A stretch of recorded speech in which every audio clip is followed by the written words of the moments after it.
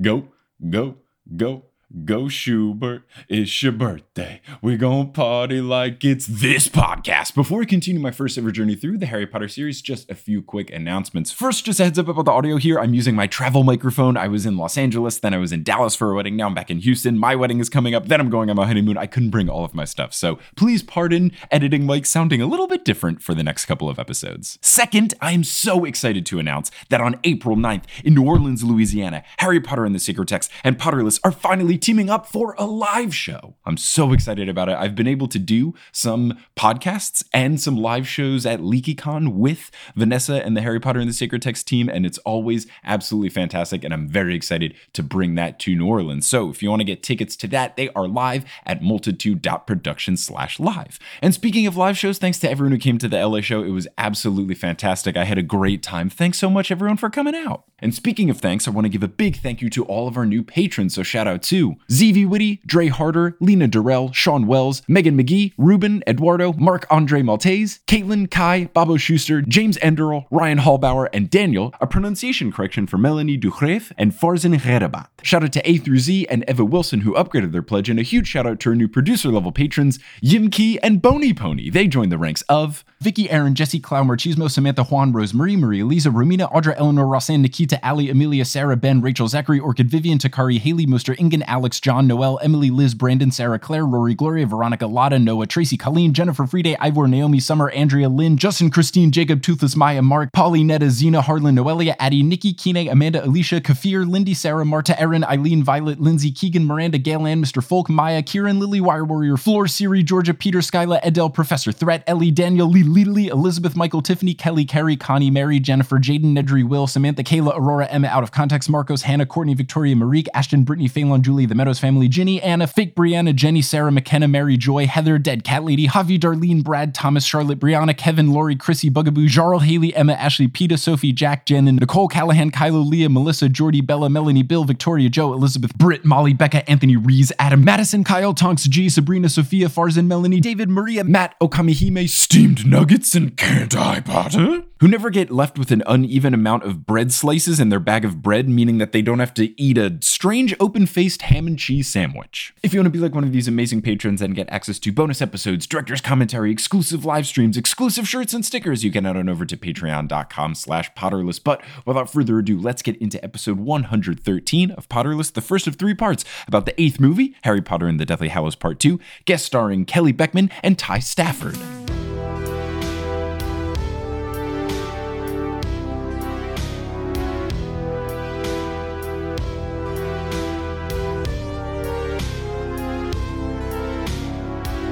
Hello, Internet, and welcome back to another episode of Potterless, the tale of a 27-year-old man reading the Harry Potter series for the very first time. My name is Mike Schubert. I'm that grown man, and I'm here joined today by 2 guests. One in person, sitting across from me, is my lovely fiance, soon-to-be wife, which is bonkers, Kelly Beckman, and called in via Google Hangouts. We've got an old YouTube buddy from back in the day when I used to do that, and I had a bowl cut, and times were interesting. It's Ty Stafford. Ty, how's it going? Hello, party. Thank you for having me on. This is so awesome. We've literally only met in real life, I believe, one time. Yeah, I was at that VidCon. You actually bought me my first ever mixed drink because I had just turned 21. Really? No way. Yeah, so I had a beer at the time because I waited till I was 21 to drink. I had beer at the time, but never had a mixed drink. We were at some like YouTube bar thing, and you were like, "What do you want?" I was like, "I literally have no idea." You asked me if I like Christmas. I said yes. So you said, "Cool, I'll get you a gin and tonic." Oh my God. Wow, I'll tell you this. I'm honored to be the person that introduced you, shepherded you through that part of your life. It's very important. Kelly, how are you doing? No, I'm good. Hi. Kelly, tell us about your first mixed drink. Kelly shot me a bit of a look when I'd introduce her I was like, first wait time. a second, did I not get to say hi to you? You get to say hello. Hello. How's it going? Good. I'm good. Good. Are you excited to be back on the show? Yes, I'm so excited to be back on the show. Okay, so we will be discussing here is the 8th movie, which is Deathly Hallows Part 2. Kelly obviously is the person who has read the books and seen the movies. I am the host. And then Ty. Wait, who are you? Why are you here? Can Ty and I do this alone? Thanks for coming. We'll take this over. Yeah, I'll leave it to you two. Have a great time.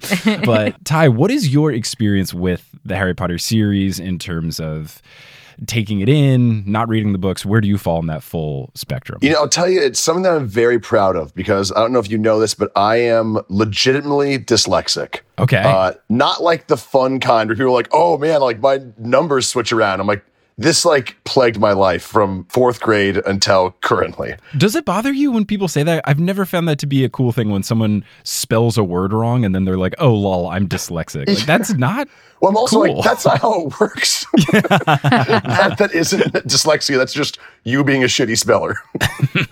But with this, I read up to the 5th book, and then the movies caught up with me. Okay. And at that point, I was like, well, if the movie's around now and I don't have to read, perfect.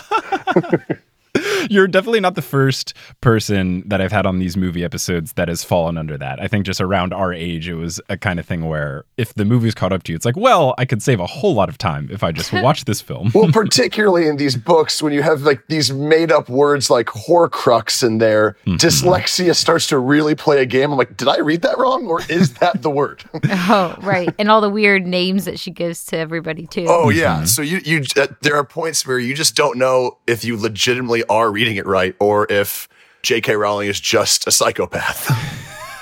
I had an especially hard time, more so with not knowing if a word was real or not. I really struggled with knowing if something was a magic word or a British word.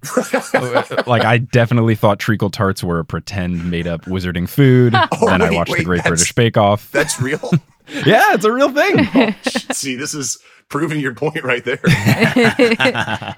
So let's get right into it. Let's start talking about this movie. So right off the bat, the first thing they do is basically last time on Harry Potter, where they show you Voldemort finding the Elder Wand in Dumbledore's tomb. Oh, I was in the kitchen while you played this part. Oh, did you forget that this is how it forgot that starts? happened. Dude, I saw that and I was like, who is this for? Like, because everyone that is going to this movie had to have just watched the episode or the movie right before, just to like catch up. And I'm like, is anyone coming to the 8th movie without any context?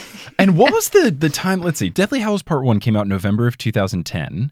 And then Deathly Hallows Part 2 came out in like June or July of 2011. Yeah. That's a year and a half where people are like, or that's not even a year. Yeah. That is less than a year. And people are like, man, what happened last time? It had to have been out for rental by that point. So you could watch it before and just get caught up, you know? That is really impressive that these movies came out. I'm looking now. It says in America, the 8th movie came out July 15th, 2011. So that was a 8-month turnaround. That is fast. That's some Back to the Future 2, Back to the Future 3 stuff, where I guess they just filmed it all in one chunk. It's too bad that they didn't do it like Titanic style, where it's like you have 2 VHSs, you know? I would have just been cool with a 3-hour movie. Yeah, it was interesting. I like that they split this into 2 parts because I feel like it would have been really bad if it was just one movie. But watching it, it was very confusing. Still, as I've complained time and time again on these movie episodes, the things that they decide to spend a lot of time on. They split it wrong. The Battle of Hogwarts could have been a whole movie in itself. For sure. Oh, so you think that they cut it too early? Yeah. Oh, yeah. When I would think that you the first have movie made the didn't have cut? You would enough have in kept it. going up until the battle? Oh, yeah. Where's the book? Did you bring the book? Oh, it's in my backpack. Can I have it real quick? Yes. Cut that out in post. Okay. Let's see. Where would I have done it?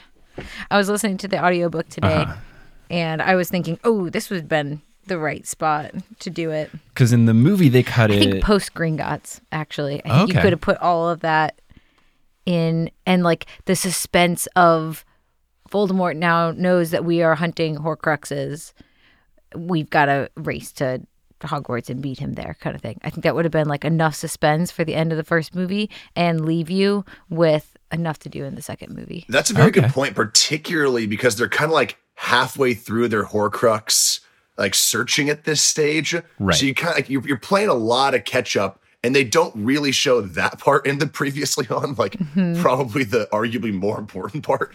So you're just like trying to figure out, okay, which ones have they done? How many are left? Like you're doing mental math the whole time. Yeah, you get to this movie and it just feels so rushed that the culmination of everything, and I forget because I conflate, is that the right word? I conflate my book and movie experiences together, so I kind of forget what's in what. Yes. But it's like, you get to this point and it's this culmination of everything, and they just rush through it so quickly. And I feel like I would have been confused if I hadn't read the books. I feel like I would have been like, wait, now what? Which one is that? And which they're doing what again? And that's why we have Ty here. For him to be like, okay, wait a second, what? Well, let me ask you this. Like, as someone who's read all the books, which of the movies feels like it's not rushing it? Because even 1 through 5, I was like, you're never going to get everything you need. I think that the 7th movie does the best job of not rushing, because it's only half of a book, so it's not as much to go through. I think the 7th movie is perfectly 7-1 paced. or 7-2? The 7th movie, so book 7, part 1, the previous film, not the one we're talking about right now. Oh, yeah. I think that's the best one in terms of not rushing stuff or not cutting too much. They pretty much hit everything. I don't have any big complaints. 1, 2, 3, and 4 were very much like book to movie. Well, in 4, they never go to school. Whoa. I mean, they only do the Triwoods report, but they never go to class. Cut that.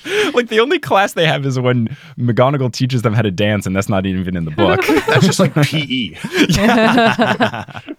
So yeah, I think 7 was good. And this one could have been good, but even when Kelly and I were watching it, like, they go really quickly into the battle, and then they spend a really long time in the battle, and then they just change everything for some reason. Yeah, are we jumping ahead here? Yeah, or let's go through the actual plot. This happens every time we do a movie episode. It's like, oh, we're 30 minutes in and we've not talked about the movie. So after we get this little last time on Harry Potter, they show the logo, the Warner Brothers logo. It is at this point so gray and decayed and decrepit that it's barely even there.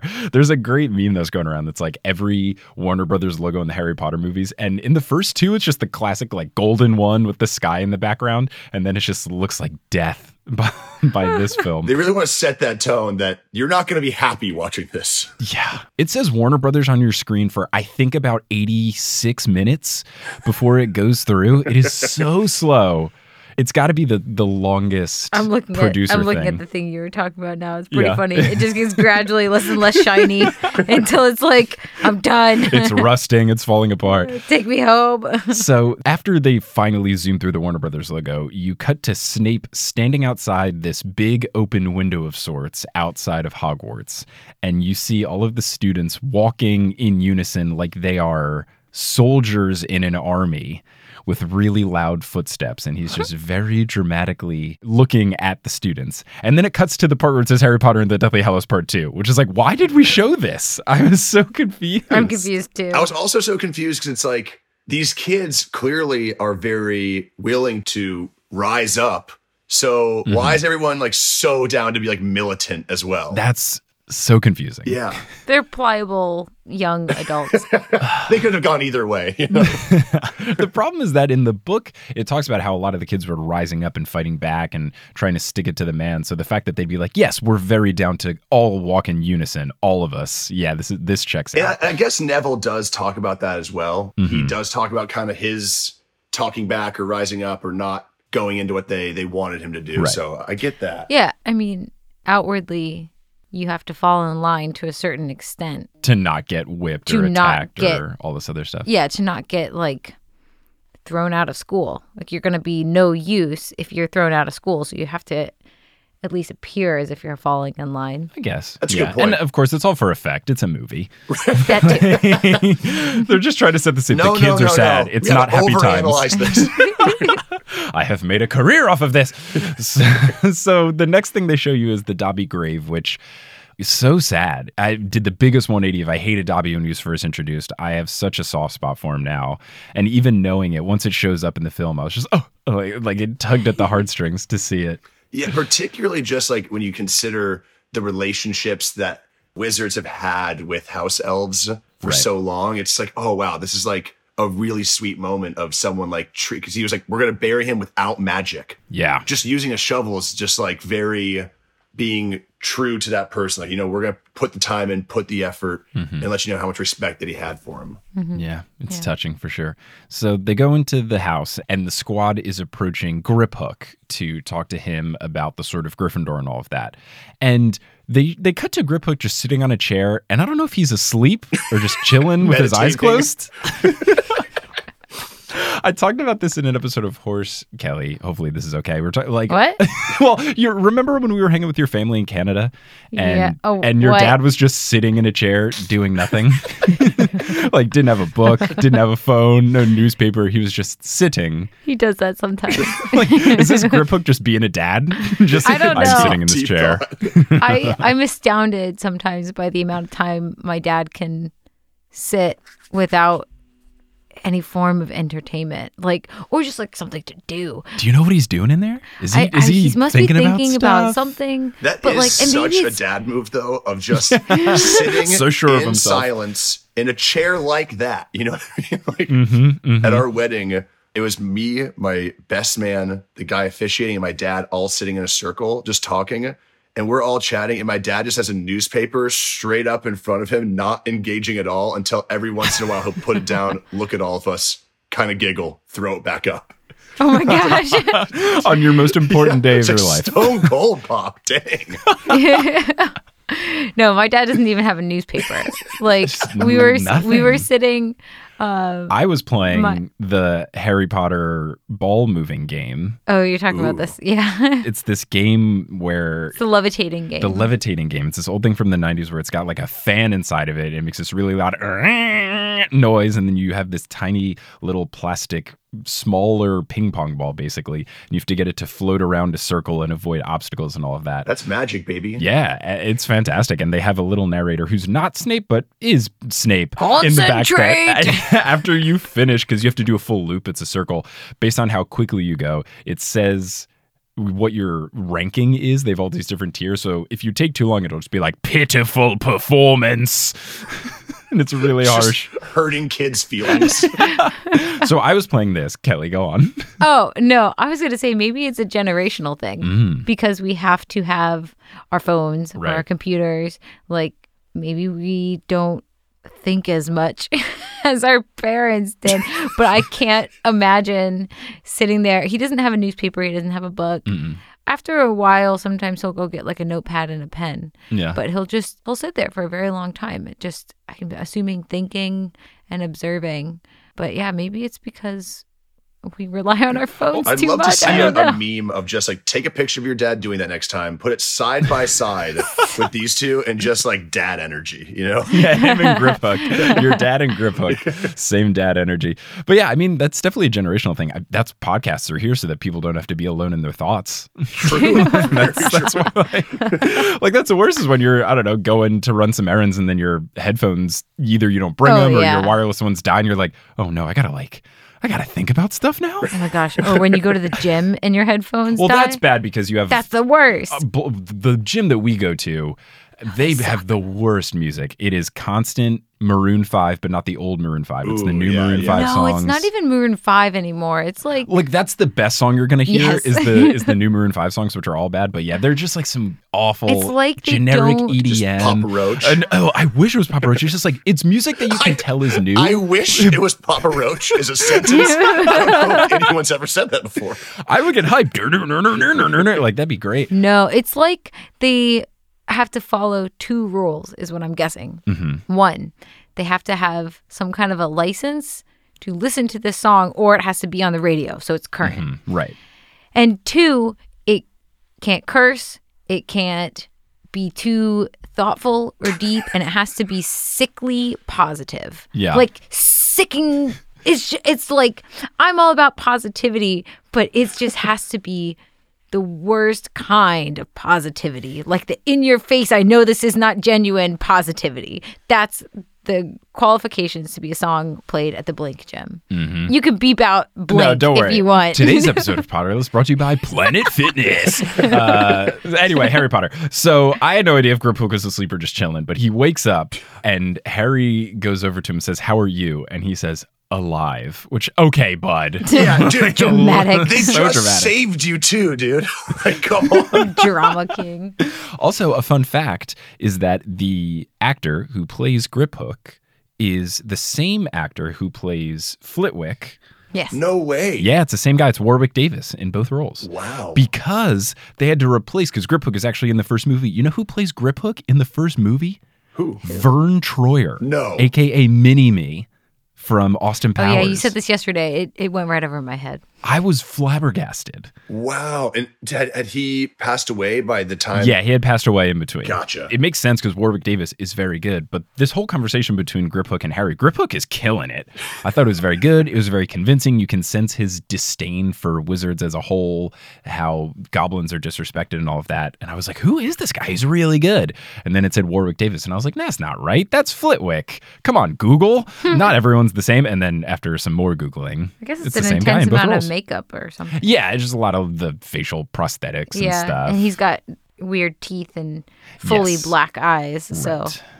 you take those features away from anybody, they're not going to be recognizable. Exactly. But one of the back and forths that I really did appreciate is that Griphook asks Harry, how did you get the sword? And Harry says it's complicated. And then Harry asks him, why does Bellatrix think that it should be in her vault? And Griphook hits him right back with, it's complicated. Oh, yeah. That was a They're like a clapback. bickering couple. It was great.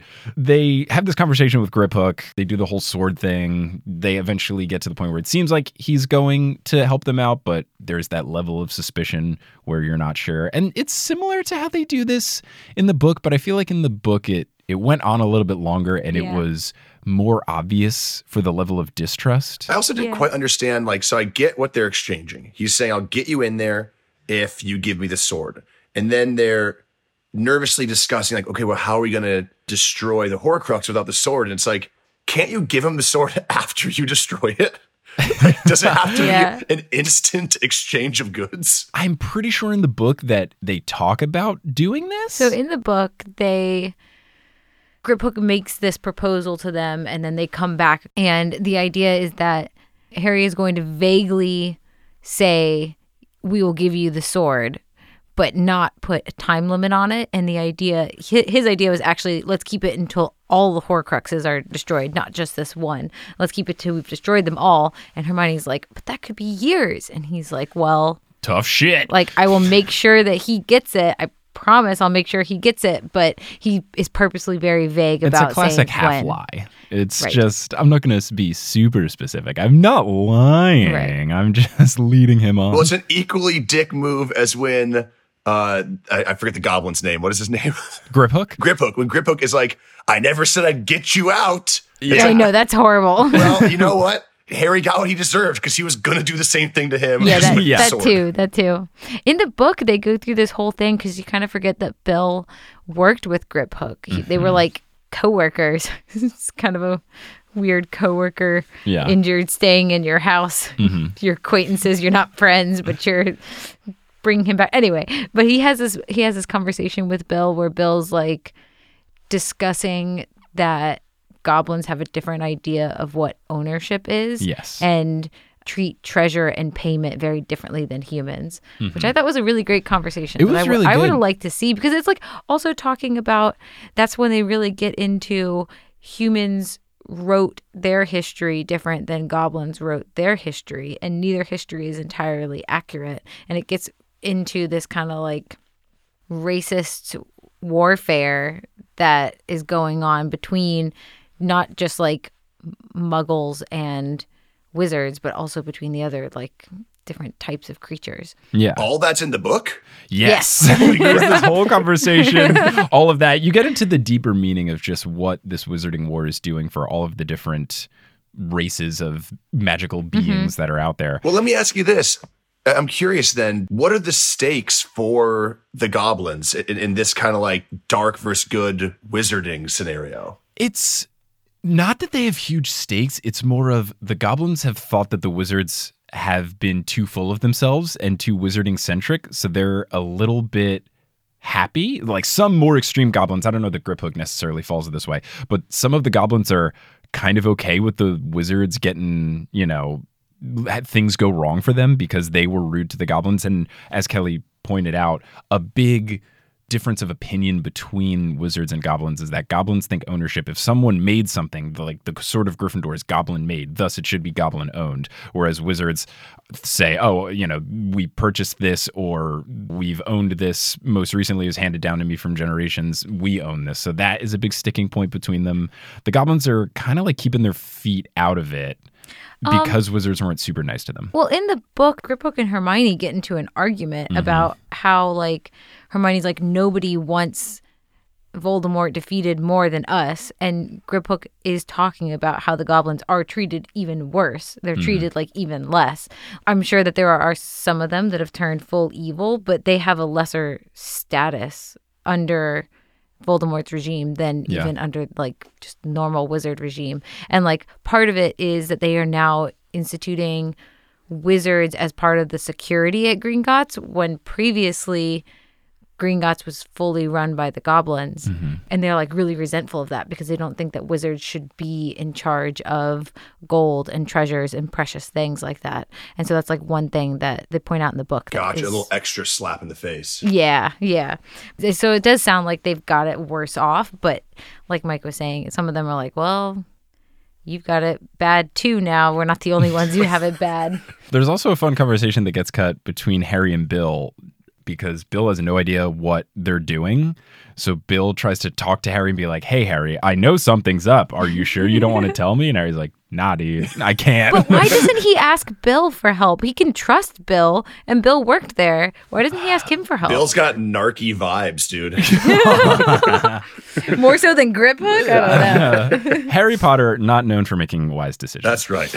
So they finish talking with Griphook, and then they go to talk to Ollivander about the Deathly Hallows. And Ollivander looks like a washed-up lead singer of an 80s hair metal band. Like, he looks like he's just did his 12th reunion tour for Def Leppard, and he's seen better days. Just silky locks, just looking great. But it's such a haggard, weathered, leathery face. And Harry talks to him about the Deathly Hallows, and this is something that differs between books and movies, because in the movie, Ollivander knows everything about the Deathly Hallows and talks about them. And in the book, it's just a conversation about the Elder Wand, and he knows everything about that. And then when Harry asks him, do you know about the Deathly Hallows? And Ollivander goes, the Deathly what? And then Harry goes, never mind.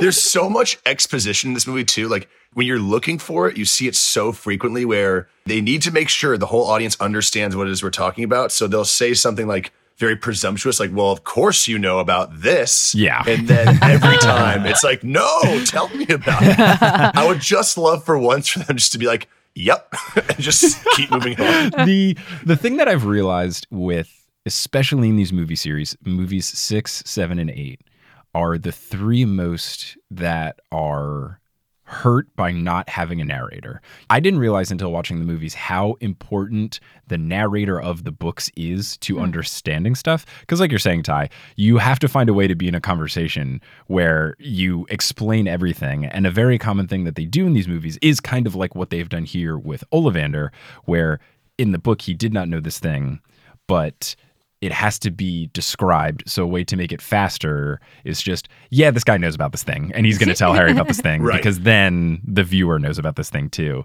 A lot of these gripes of, oh, they didn't do this or they didn't know this, it makes sense. It's necessary. Yeah, right. It's necessary for comprehension it's of the viewer. It's also necessary because they backed themselves into a corner story-wise with certain things. Yeah.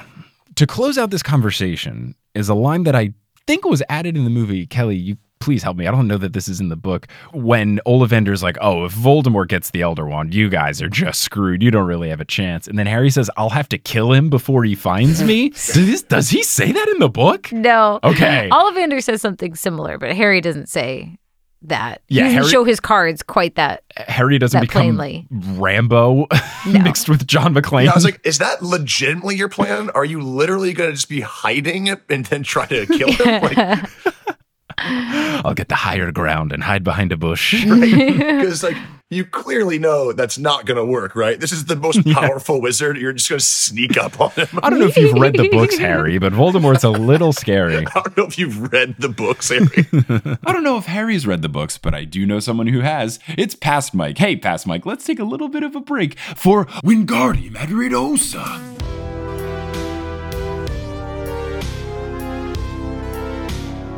Today's episode is brought to you by another podcast that I've created, Modern Muckraker. If you enjoy podcasts that I make, but you want something a little bit different, you might enjoy Modern Muckraker. Modern Muckraker is a scripted show that I created with a wonderful team where I play the role of an investigative journalist who believes that he is completing the world's most important research, but in actuality, the questions that he is answering are things such as, when should Spider-Man take the subway instead of web swinging? This will sound like you're listening to one of those profound podcasts from reputable news sources, but inherently the questions that we are answering are very silly, but the experts that we talk to in order to answer these questions are very real. It's a fun time. The sound design is fantastic. I am very biased, but I think it's a great podcast. I think you'll think so as well. If you want to listen to it, you can search for Modern Muckraker wherever you get your podcasts, or you can go to our website, modernmuck.com. And now you'll hear words from a few sponsors who make it feasible for me to be a full-time podcaster. Some of these ads will be read by me, others of them won't. The ones that aren't are inserted locally, so if you live internationally, don't be surprised if you hear an ad in your country's native language. And once those ads are complete, we'll get back to this episode of Potterless. This episode of Potterless is brought to you by Arena Club. Now, if you listen to this podcast, it should be no secret that I am both a sports nerd and more of a traditional nerd. And when you think of these two types of nerddom, there's one thing that links them together, and that is card collecting. Whether you are looking to buy, trade, sell, or display a card collection of sports cards or Pokemon cards, you should check out Arena Club. ArenaClub.com is the place where you can do all of these things. I have recently made a purchase on the marketplace. I got Lieutenant Surge's Raichu, which is my favorite Pokemon, and I didn't even know that there was a Lieutenant Surge version of the Raichu. So that is a card that I now have, and it's not just some digital thing. I can have this card physically mailed to me. So there's a bunch of cool stuff you can do with Arena Club, including their slab packs. If you have ever done any sort of card collecting, you know that ripping packs or repacks can be a zero transparency type of thing where you're just hoping you get some sort of cool card. But what's nice about the slab packs with Arena Club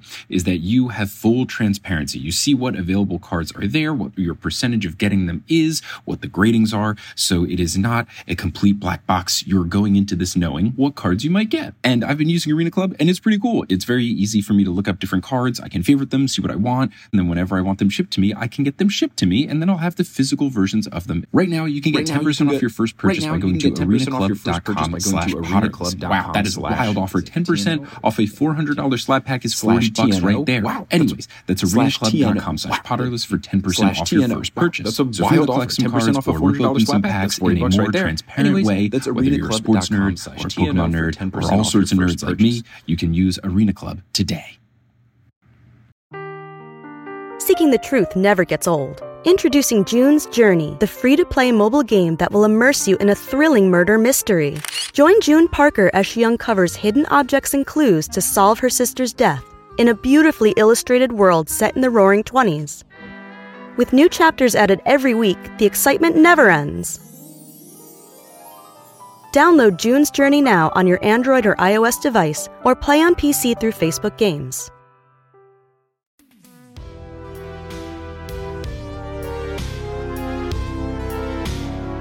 So the next scene after is them doing their big plan to break into Gringotts, which involves Hermione using Polyjuice Potion because she has a hair of Bellatrix left on her sweater or something so that she can disguise herself as Bellatrix to break in. That was bullshit. It was real risky. It's very convenient. They're like, are you sure it's hers? And she says something like, absolutely, like 100%. I'm like, there's no way you could be. Which is It's especially like, didn't funny. you turn into a cat before by accident? Exactly. In the second book, she turned into a cat when she thought she had somebody's hair, but it was their cat's hair. Yeah, it's this type of just blind confidence that is something that'd be worrisome for me going into this.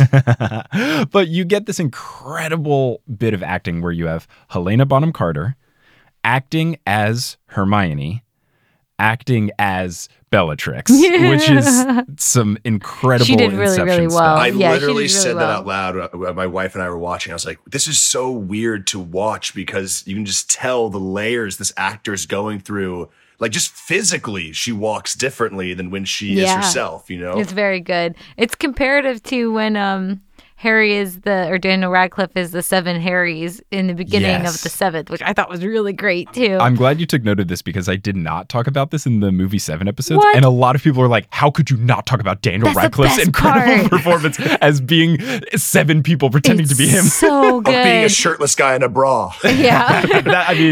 Give him the Oscar for that. Come on.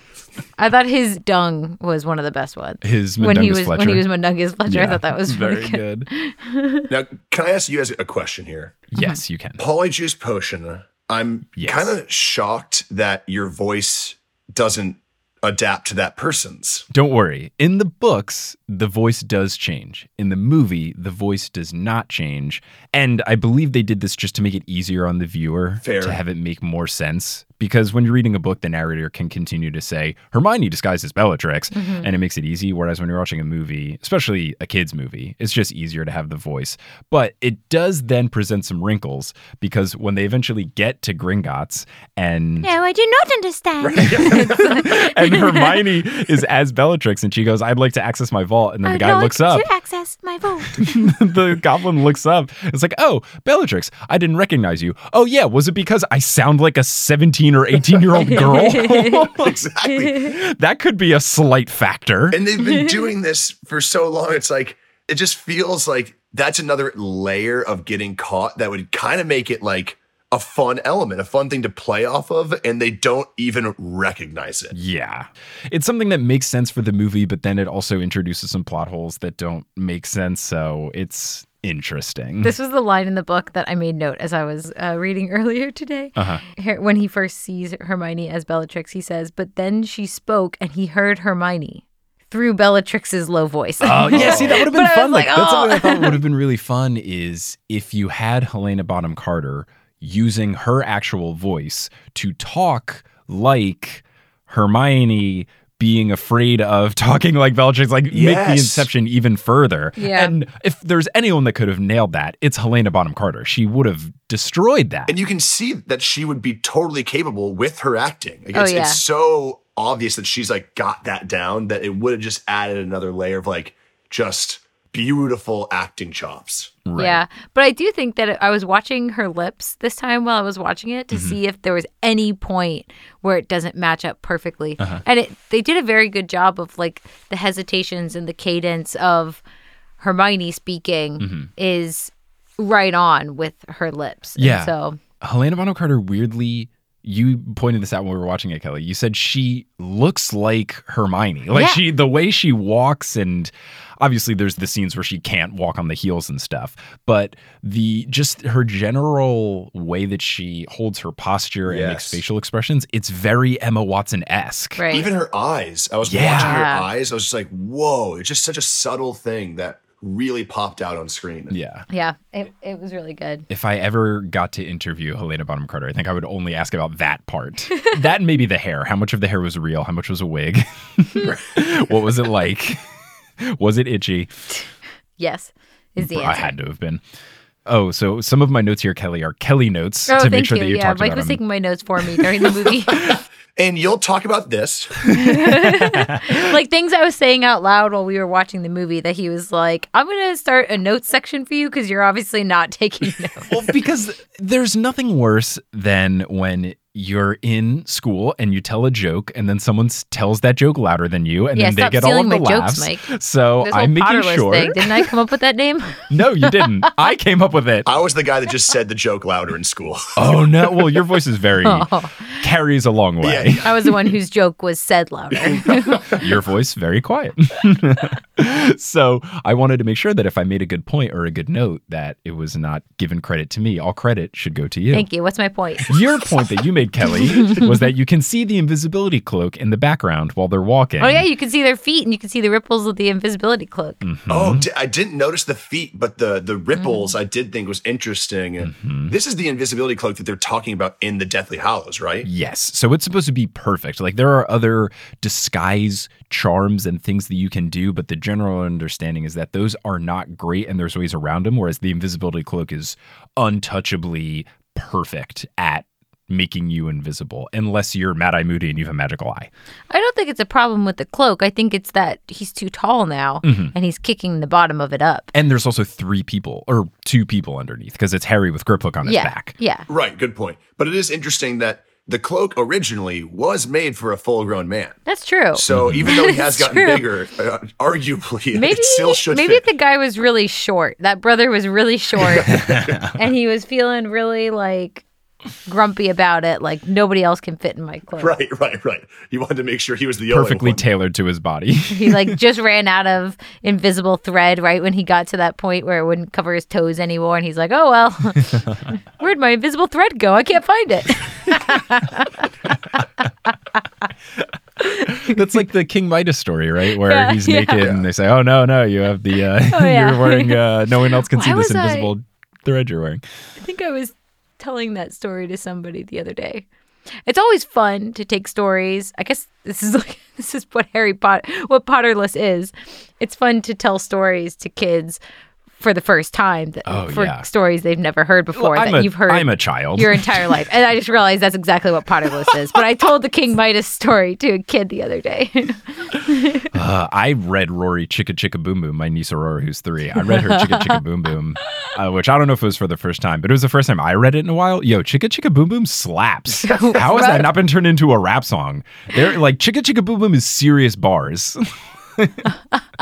I was watching the Frozen Christmas special with Aurora, and it was my first time watching it, and it was her like 100th time watching it that day. But like, there were parts of it that were really funny, like really exciting, but I would laugh at something and she would stare at me, and now's not the time to laugh. I was like, I realized like halfway through that she was observing me to figure out what my reactions were. So she was watching me watch the movie, which is exactly what I do to Mike when he's doing Harry Potter things. Oh my God. I'm like watching. I do that when I have a video I want to show somebody and I've seen it before. Yes. While they're watching, I'm just living vicariously through them. Oh yeah. So it's like when they're laughing, it's as if it's the first time I get to see it again.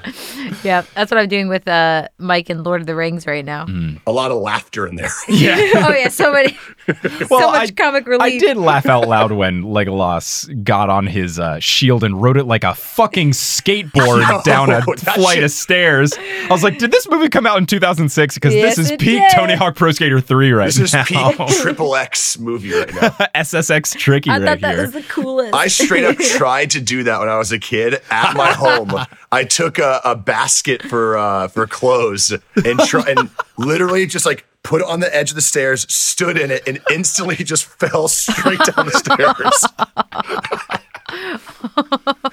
My goodness. It doesn't work. No. So anyway, Harry Potter. Ron's disguise, absolutely nothing. He's just got like crimped hair and a beard that looks not great. It's. I get that they're not in a place where they would be recognized, but he looks exactly like Ron Weasley. In the book, they make him a foreigner. Yes. So that he doesn't have to ever speak to anybody. But he does run into a Death Eater. I'm not sure if it's Yaxley or Dollar.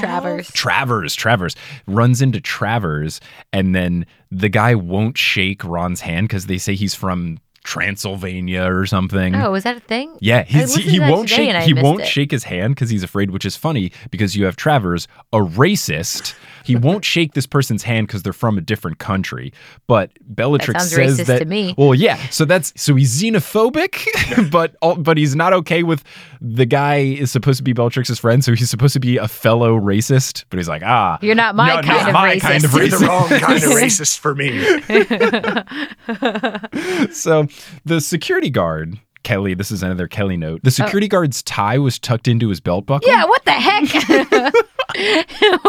I didn't see this. Was it inside the buckle or just inside of his pants? I think it was inside his pants, and he had a huge belt buckle in front of it, so it looked like it was tucked into the buckle. Rookie mistake. It was so weird. Wow, I missed that. But that's kind of like a fashion choice, though, you know? That is a bold choice to make. This was like my 100th time watching the movie, so I had to look for new things.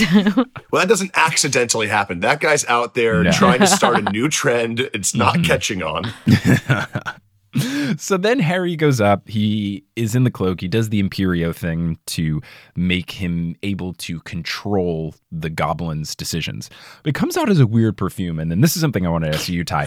What did you think happens with this perfume? Like, what did you think Imperio does? Straight up, I was like, this dude's on Molly. Like, this is what is going on right now, because the euphoric element of this, but like it had to have erased his mind too, because it's not just him being all happy all of a sudden. Like, he straight up has no clue what's going on. Is that right? So that's the vibe that it gives off in the movie, which I think is incorrect. Imperio, what it's supposed to do in the book is that it gives the person who casts it, so Harry in this case, the ability to make someone else do whatever they want. And it's less about having amnesia and all of this, oh, what happened, but it's more of just someone else is controlling your actions. Some people can fight against it, like Harry Potter, but that's what it's supposed to be. And I don't think they did a very good job of conveying that in the movie. So this guy knows then that he's being controlled? Is that the case? It's hard. It should be. It should be. Yeah. It's supposed to be like a voice inside your head that's just telling you to do stuff. And then some people are more susceptible to it than others. Well, because he blows that as soon as they get inside of there and it wears off. And he's like, what are you doing here? Exactly. Oh, yeah. Which I don't think is how it's done in the book. No, it's not how it's done in the book. Yeah. So I thought it was interesting the way that they made Imperio in the film. We get on to another Kelly note, which is that when they go into the vault and they're going on the mine car, which is vastly different from the mine car that they rode in the first movie. Nope. Now it's this big roller coaster with multiple wheels and the track spins, but the car stays in place. Pretty cool. Kelly says that this is what the ride at Universal Studios should have been, which I agree, because that ride is just worse than Mummy. I don't know if you've ever been on this one, Ty. I have not, no. Okay. Have you been to Universal? You know, I have not been since when the Back to the Future ride was there. So I miss it. I don't even know that one. It's what the Simpsons ride is now. That's right. Oh. And it's very sad. Which we didn't go on, right? No, because the Simpsons ride gives me a headache every single time I go on it. Okay. Without fail. Interesting. It's just it's not you usually don't get headaches. No, I don't. That's how bad of motion blur. Okay. Yeah, then I shouldn't go on it. No, you should not. That's why we did not do it. And instead we rode the Mummy 13 times. Perfect. It's a great ride. Yeah, the Gringotts ride should have been this because that car was cool. Yeah. Let me ask you this about the car. What I didn't understand was why it stopped. Like, what was going on? Like, the alarm went off and dumped him out? Right. So this is something that they, again, don't explain well. So you have a waterfall inside of the vaults that is a security measure. And in the book, what happens is while they're going, some of the Imperio wears off and people get that they're sneaking into the vault. So someone tells them to turn on the waterfall system. What?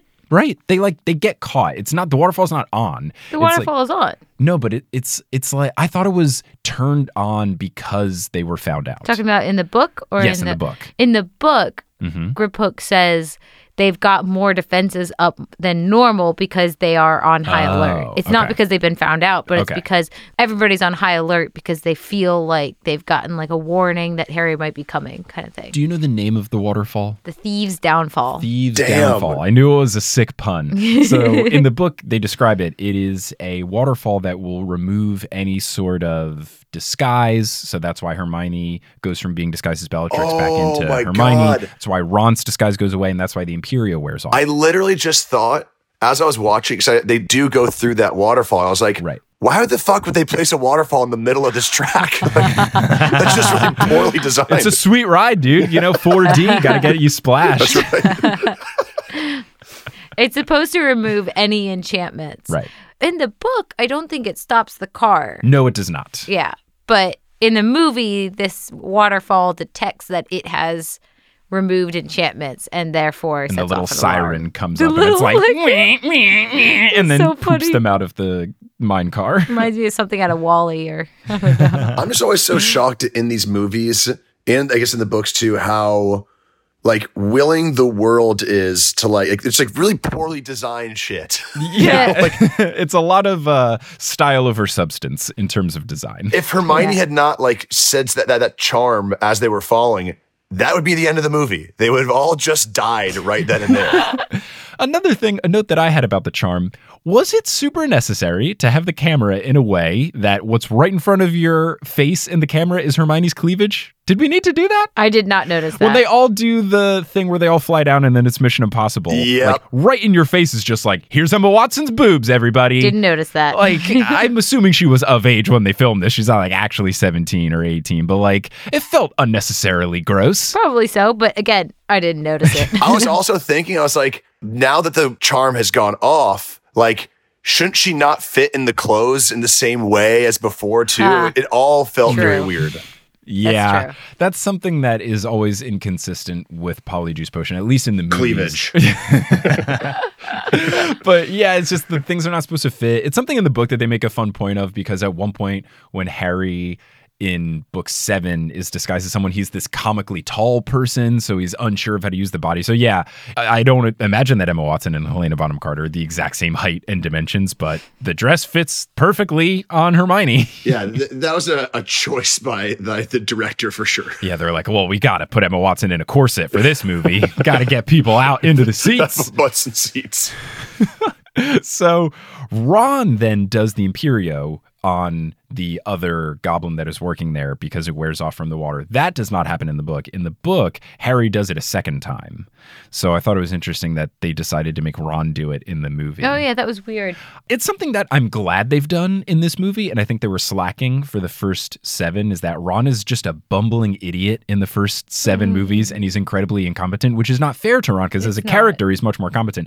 In this movie, Ron is like on top of stuff throughout the film. So I guess, I don't know if they got complaints or something, but David Yates was like, yeah, we got to make Ron incredibly competent here. So give him some stuff, which I appreciate. Well, I imagine too, he needed to really show off some, like, him being his, like, a hero for himself, and particularly when they're setting up him and Emma Watson starting to have that interest. It's like, we got to see him doing some cool stuff. I also think it makes more sense. Like, he had a big character development piece when he left and had some time to think about his actions and then came back. That was a really big character development piece for him. So maybe they're continuing that arc by now showing his, like, competency and his willingness to step forward and kind of, like, not just fade into the background. Yeah. I'm glad that Ron is getting his due.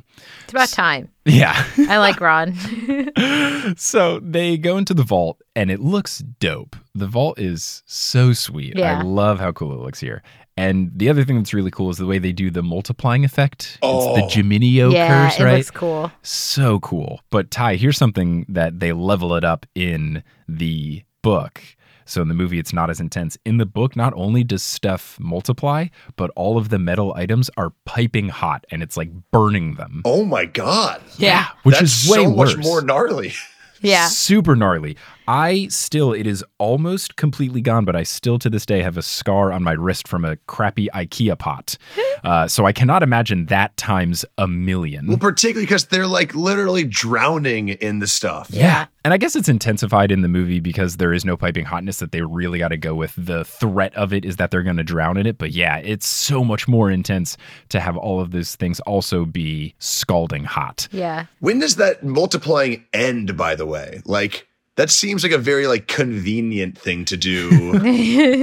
Particularly if you just, like, that feels like anyone could just make themselves rich that way. Well, I think it's probably like Leprechaun Gold in that the duplicates disappear eventually. Right. Maybe like when the door opens or something like that. Or it's a thing where the person who cast it, they can uncast it or something. At any time or something like that. But the visual effects team did a very good job because it was super sweet. Yeah, I just had a really horrible vision in my head of what Oh, good. Please say it on the podcast so that millions of people can listen. Really vividly, too. They wouldn't drown in the metal.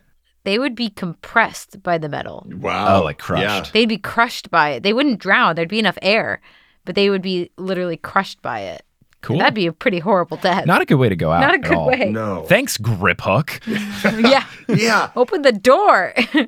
So he doesn't go full evil in the book like he does in the movie, where he's like, I never said I'd get you out. Yeah. In the book, he just kind of like slips away into the crowd of goblins. With the sword? With the sword. I also don't get, though, why is he so eager to, like, run out of there? Because he hadn't called the group yet where he yells out, like, there's intruders in here, whatever. So like, why is he turning evil so quickly? It doesn't really make sense because in the book he doesn't. Well, I think he sees the writing on the wall. I mean, they're surrounded and he's like, I'm going to get what's mine and get out now kind of thing. I don't think it's like I'm against Harry Potter all of a sudden. It's more of like, I see my way out and I'm going to take it. Yeah. Gotcha. It's more of, I've got the thing that I want. I'm looking out for number one.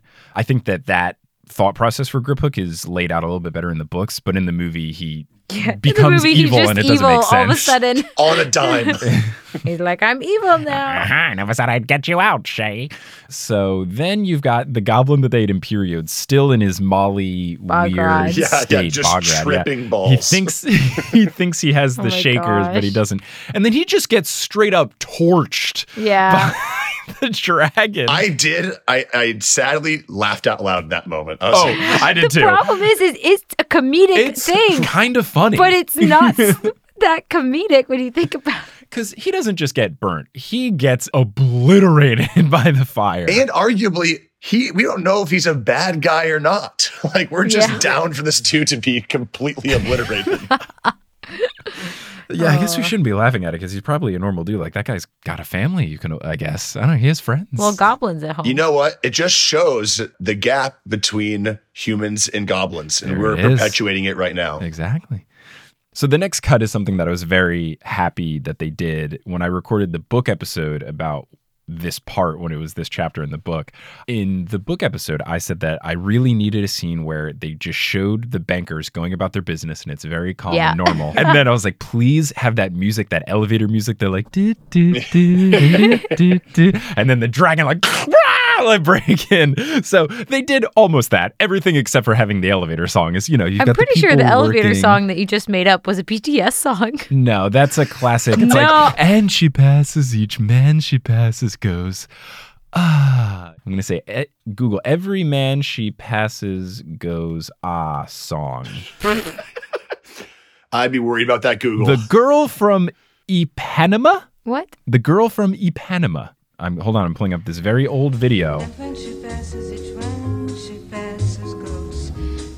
Oh, this one. Yeah. I thought you went do. No, I was not singing a BTS song, Kelly. I was very... Always got to work it into the podcast. I've infiltrated his mind. Kelly's obsessed with Korean pop group BTS, thanks to me showing her them, being like, hey, look at this song. And now we have Gold Star member tickets to see them in New York. They were quite expensive, but I'm excited. Quite stressful, too. Do you guys know the K-pop group Big Bang? I do not, Kelly. Are you familiar with Big Bang? I think I've heard of them, but I don't know them. When I was in college, they were kind of the first wave of K-pop coming to the U.S. in like boy band style. Okay. And to this day, I'm just like, do you guys know who G-Dragon is? No. I did not know how much I knew about K-pop until this one moment. I'll just say, check it out. If you like BTS, you're gonna like Big Bang. All right. I'll listen to them. Yeah. I've often said that I don't have, like, Spotify's always trying to suggest other K-pop to me. And I always am like, I don't have room in my life for loving another group this much. I just don't. I can't deal with it. But I like Blackpink now too. They're a girl group. They're yes. a girl group. Ooh. Got one guy group, and one girl group. And you're done. I'm done. The next note I have is a Kelly note. You said that this scene. Oh. I was going to say, in the books, Harry is the one who thinks about riding the dragon out. And in the movie, he gets overshined by Hermione, which I thought was a little bit mean. Hermione's got everything. She does get all the good stuff, and I don't like it. And this is one point where Harry was actually incredibly, like, he's showing that side of book Harry that is, like, think on his feet, very good under pressure. And Hermione is supposed to be very bad under pressure. And they give her this moment, and I was like, wait. It doesn't make sense. That's Harry's thing. It doesn't make sense. What I love is that it's the peak Harry Potter decision because it's always... a dangerous one. Yeah, a dangerous idea that doesn't make too much sense. But usually what happens is he comes up with a quick idea and then Hermione reasons him out of it. But in this situation, it's such high stress that he comes up with the idea and then they just have to go, I guess so. And then they do it. So it's sad that... she gets that point in the movie, which she would never make that decision. She hates flying, for one thing. Right. And so she would never pick that. Nope. Never even think of that as the solution out. And of course, Harry, like as someone who is very comfortable in the air, like that just seems like a straight up like character flaw in the movie there. Yeah. Yeah. Oh, it is. And another thing that doesn't make sense just by the way that they shot it in the movie is that Hermione takes this running, jumping start from the little ledge that they're on onto the dragon. Remember 5 minutes ago when she couldn't walk on heels down a hallway? And now she's sprinting and jumping a sizable distance onto a dragon's back? Hermione learned how to walk in heels really quickly when she was sitting in a mine car for a few minutes. Maybe she took them off. She didn't. Oh. I watched the movie. She's still wearing them. So just little inconsistencies. What was my note that you're about to read? Yes, so the next Kelly note is that with the dragon breaking in and then they have the shot where it's from above, you said that it was very Jurassic Park-esque. Oh, yeah. It is very Jurassic Park-esque. When you're looking into the dragon's mouth as he's like snapping at you, it's very T-Rex-ish. So then they have to try to get away from Gringotts. They're on the dragon. They're up there. And then another thing that didn't happen in the book, but Hermione says reducto onto the dragon's tail to try to get it to go as if they were like whipping a horse. Oh, yeah. But in the book, they actually help it get out more. Yes. They're like helping break the walls for it and stuff like that. Which So I thought was cool. They're using spells to break through the things. So yeah, the like dragon can camaraderie escape. between wizard and creature. Right. But now she's just like, let me whip the tail. Would a dragon need that? Aren't the dragons huge and spitfire and can just kind of break shit? Probably, and I guess that's what they're going for in the movie, but in the book, they describe the dragon as being really looking withered and old and malnourished. Mostly blind. Underfed, if you will. Oh, Yeah. sure. And you can kind of see that in the film. Yeah. Right. Yeah, you get that in the film. I think in the book, there's more concern about if the dragon's going to be able to escape. So they're like, well, it's already breaking stuff anyway. We might as well help it along. And they want to go quicker. They want to get And then I guess it also makes sense of like why the dragon just doesn't straight up eat them because they've helped the dragon, I guess. I always thought it didn't know that they were on its back. Oh. That was the vibe I kind of got too, because Okay. it's not Yeah. like whipping them around like a bull or anything. It's Okay. just Yeah. kind of letting them. Or a bucking bronco. Yeah. That makes sense. He just doesn't even realize that there's something on his back. Yeah. So then they fly away on the dragon into the sky. And I think this is a perfect time to cut for this first episode of 3 about Harry Potter and the Deathly Hallows Part 2. But before we go, Ty, I know we were friends for back in your YouTube ironing my underwear days. That's right. That's What? right. That was his username on YouTube. No video ever featured me ironing my underwear, but that was the name. Do you still iron your underwear? You know, it was a habit that I legitimately did in high school. Why did you? I think I had like a little bit of legitimate OCD and just needed everything to be perfectly flat. So I ironed my underwear, my jeans, my t-shirts, everything. Everything you said makes sense except for your underwear. I have a friend who irons his underwear. Maybe, hey, your drawers are probably nice and compact. Exactly. And Your drawers. but you know, every once in a while, we still throw out videos. In fact, the time that I proposed to my now wife is on there, Right. so you can still see all that stuff on the ironing my underwear on YouTube. Yeah, is there anything else you want to promote in the meantime, or you good? I'm just out here promoting like healthy brushing. Make sure to brush your teeth morning and night. People don't do that. If I can just promote oral health in this, then I feel like I did my job. It's a shame that Quip doesn't sponsor the podcast. We're trying to get new sponsors out of this, you know? So if you're out there, Yeah, we've already Colgate- appealed to every gym that isn't Blink Fitness. Kelly, how about you? Anything or I'll promote carrots. This episode brought to you by my pile of carrots over here.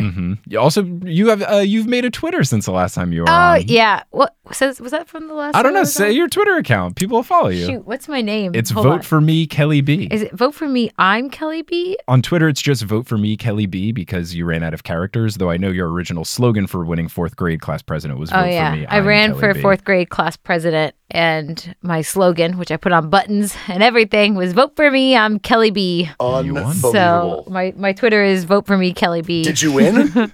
Oh, I won. Landslide The victory. campaign worked.